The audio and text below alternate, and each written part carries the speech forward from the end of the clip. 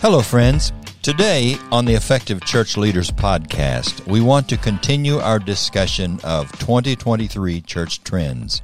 Thanks for joining us. We are Carrie and Becky Holton. That's right. And as we mentioned last week in episode 140, we've come across a very thought-provoking blog post entitled Future Church, 8 Church Trends to Watch in 2023, and it was written by Carrie Newhoff. Last week, we discussed 2 of the 8 trends that he mentions in his post, and today we want to talk about a few more, to discuss a few of them. Yes. And here is one of his predicted 2023 trends that we want to discuss. Give it to us. The line between digital and in-person will blur even more. What do you think he meant by this trend? That's an interesting one, isn't it? Okay, yeah, very interesting. Well, in general, he means that churches should continue to use online digital methods to reach people. You know, the terminology that applies in church world for those churches that have both in-person assemblies and an online digital presence is hybrid church. Mm-hmm. As in car. Hybrid car, hybrid church. Both. Yes, right. Well, we noted in last week's podcast that Gen X, Millennials, and Gen Z has embraced the hybrid churches concept. They have embraced the online presence of churches.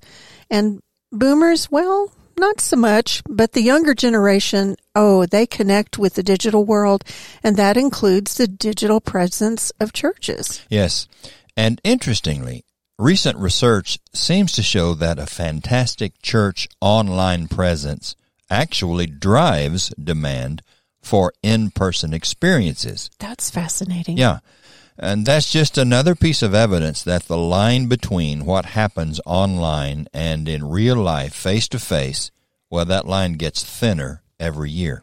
So you are saying that having a robust online presence, well, it isn't a threat to your in-person assemblies, right? That's right. I think that is a fear of many church leaders. Absolutely. That if they have an online presence, people will opt out of coming to a physical location on Sunday. But research says that just is not the case. Done right, having an online presence fuels in-person attendance and participation. Love it. Newhoff believes that in the future church, a robust online experience will lead to a growing demand for in-person experiences. In other words, you church leaders, well, you'll get the connection and the results that you're all hoping for by continuing to have an online experience along with your in-person experiences. So this is no time for churches to exit the digital world, right? Right. In fact, another 2023 trend that Newhoff sees is that churches that embrace online ministry, they're going to start seeing results, and that's some news we all like to hear. Mm-hmm. Here's a statistic that our listeners will find interesting. According to the Lifeway research, before the pandemic, only 27% of churches offered any live streaming of their services or sermons. Isn't that amazing? Post-pandemic, 92% of churches live streamed their services. Yeah, and guess what? Many church leaders today are wondering if they can now throttle back on their live-streamed worship services since the pandemic is waning. True. That's a question we hear quite a bit. In fact, as you know, what we would say to that is the world reopened, a surprising number of churches throttled back their online services, hoping to drive in-person attendance. Our perspective is that not only is that a really bad strategy, but it's really very short-sighted. Yeah, I think so. Well, first of all, churches that throttle back their online presence effectively slam the door shut on most all of the new people they hope to reach. Oh, that's bad. I mean, if everyone you want to reach is online, and they are, why wouldn't you try to reach them online? Right. Absolutely. And then second, the people you're trying to reach online will increasingly, they're going to want to be connected in person. And if you position yourself to facilitate that, then everyone's going to win. Yeah, I think so. As the line between digital and in-person continues to blur, more and more people seeking spiritual truth and they are out there. Yes, they are. More and more people will look for it online and investigate further in connecting with people face to face.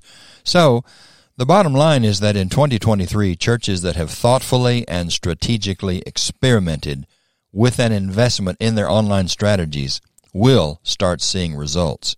Attendance will grow, micro-church experiences will multiply, small groups will flourish, and engagement with the church will deepen. That's what we believe. Mm-hmm. It sure is. Well, hon, let's share another of Neuhoff's 2023 trends, and that is the purpose of the weekend sermon will shift from an attraction to an anchor. So, what in the wide world do you think Neuhoff meant by that statement? Okay, shifting from an attraction to an anchor. Well, let's preface this discussion by thinking about this. In the past, at least a generation or two ago, the only way to hear a preacher was to attend a local church. So, great preaching drew crowds. And even when the preaching wasn't that great, it drew people because, well, that was the only place you could really hear sermons. Well, unless you were watching TV ministries. True, TV ministry breath. But think about this. For centuries, sermons were scarce. They were time-limited events. You had to assemble at 10 a.m. or 11 a.m. to hear one. That's true. And as a result, if the preacher was decent, the sermon became a draw that boosted attendance. Now, fast forward to today. Sermons from incredible communicators are anywhere and everywhere. They are also free and available on demand. But many church leaders behave like nothing has changed. They still act like people will come to an in-person assembly just to hear a good sermon. Except now... Interesting. Yeah, except now people have access to 1,000 other sermons online, and let's be honest, some of those sermons are more compelling than yours. Now, we want to pause here for a second and say we are not insulting the preaching of the church leaders that are listening. Right. We know how hard preachers work and how sincere they are. We come from a long line of preachers. We're just sharing some things that have changed in our lifetime and in yours. And it just might be better for us to consider other reasons people gather. Maybe that's a good thing for us to think about at this juncture. You know, I think they come together to eat the Lord's Supper. That's one important thing, to eat together. Or to experience community. Or maybe they come to connect with people. Or to be involved in a children's or student ministry. And of course, to have an experience with the body of Christ, well, that cannot be duplicated online. The face-to-face assembly is an experience that doesn't always translate online. In fact, I would say it seldom does. There's just no substitute for the in-person assembly. Correct. And I'm sure people gather for the message or the sermon too. It's just not the drawing card that it used to be. Right. So, back to our statement that we made earlier, that the weekend sermon, will shift from an attraction to an anchor. In the future, Neuhoff believes preaching is just not going to draw a crowd nearly as much as it will anchor a crowd. That is, with all of the competing information and viewpoints in the world that are out there and competing for our time and attention and our brain cells, well, the preacher's job will be to help people discern a clear understanding of what's happening in the world through a biblical lens. I like that. I think that is really an inspired perspective. Yeah, I like that. Actually, this talk of a trend in preaching and sermons makes me even more aware of our need to rethink what we do on Sunday mornings.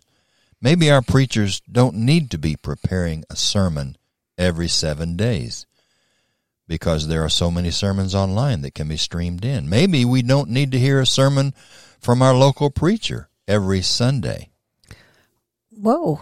So you're thinking we need to rethink what we do on Sundays and rethink the role of our preachers? I mean, that's pretty big. Well, I do. I think we need to re-examine. I think we need to rethink, of course, in light of Scripture. But yes, exactly. Technology has changed so many things that we have been accustomed to for generations. Why, for example, would streaming sermons into the assembly not be an idea worthy of consideration?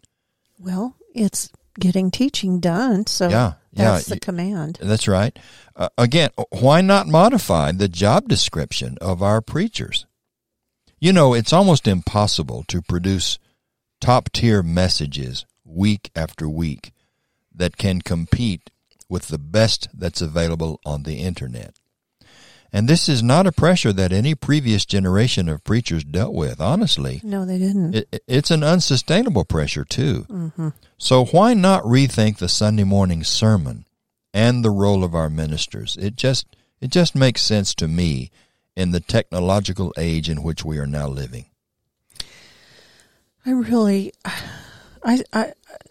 Boy, this is one to chew on, isn't it? I really think it's big, and it's certainly worthy of thought, because you and I have talked a lot about, yes, we must get God's word into people's hearts. But if people ever needed anything these days, it's help with what to do in this world from a biblical perspective. Well, and can't we rethink what might be the best way to get God's word into people's hearts? It may not be asking our preacher to prepare a fresh, new, life-relevant, Bible-based, interesting sermon every 7 days. That may not be the best way to get God's word in people's hearts. It may not be. Well, there will be another way to get it into their hearts. Oh, yeah.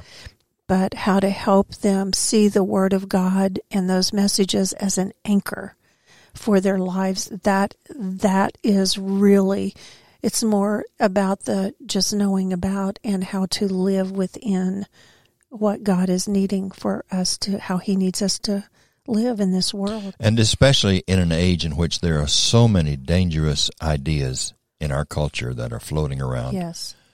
People do need some direction, and they need an anchor. Mm-hmm. And the preacher can provide that. So I do like that idea. Yeah. Are there other 2023 trends that we want to discuss today? Well, maybe briefly. Here's another one from Newhoff's blog post. He says that one trend that we're going to see in 2023 is that the volunteer crisis will move from acute to chronic. Boy, we hear a lot about that. There's no one to do anything at churches anymore. And I do believe church leaders are finding it harder to find volunteers to staff their ministries. And there may be several reasons for that. I mean, attendance is down, commitment levels may be down, and possibly one way to respond to a volunteer crisis is to reduce or prune the number of ministries that churches support. Yes, my guess is that's probably what some churches will be forced to do, is to prune their ministries. Yeah. And can we suggest that maybe the best way to counter this shortage is to change how we think and talk about volunteering? You know, many church leaders talk about the position. They talk about time commitment. They talk about responsibilities in the role. You know, that could be demotivating and a bit uninspiring just to hear that. I think you may be right about that. You know, many churches make volunteering more about the organization's needs than they do about the gifts of the volunteer. That's right. We believe the Bible teaches that God gives people spiritual gifts. We believe the Bible teaches every person in the body is gifted, and that's from 1 Corinthians 12. And using those spiritual gifts is key to our development as Christians. So maybe we should change our approach to recruiting volunteers. Maybe it should be about asking them to release their spiritual gifts. And these are gifts that each one in the church has. I like that perspective. I really do. I like that approach. I think you may be onto something here.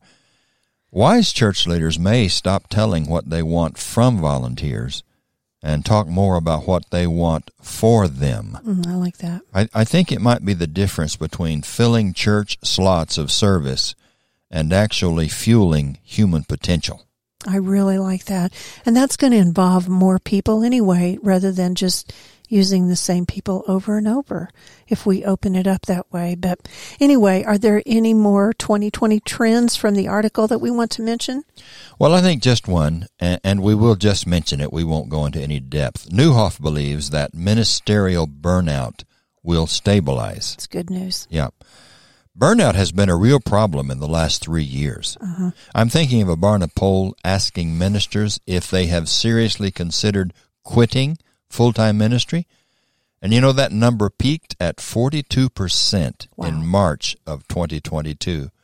It declined slightly to 39% in September of 2022. However, compare those numbers to 2017. In 2017, that number, the number of those who had seriously considered quitting full-time ministry, was 11%. So, the last 3 or 4 years have been challenging for our ministers. Mm-hmm. Very, very challenging. And that ministerial burnout will stabilize. Goodness, that's a welcome trend for sure for ministers and their families and churches, just all church leaders. Well, hon, let's call it for this week's podcast. What do you say? And hopefully Newhoff's post and our discussion have given our readers, well, a little bit to chew on. We've had some different ideas today. We hope so, yes. Okay, listeners, feel free to respond to any of these podcasts, or feel free to respond to anything we say in any of them. We'd love to hear your input, and feel free to offer your suggestions on what you would like for us to consider in future podcasts. We really do appreciate your feedback. Just send that feedback, your questions, your suggestions for future podcasts. Just send those to hello@effectivechurchleaders.com. Thank you for listening to this week's podcast, and may God give you everything you need to be the effective church leaders your church deserves. God bless you.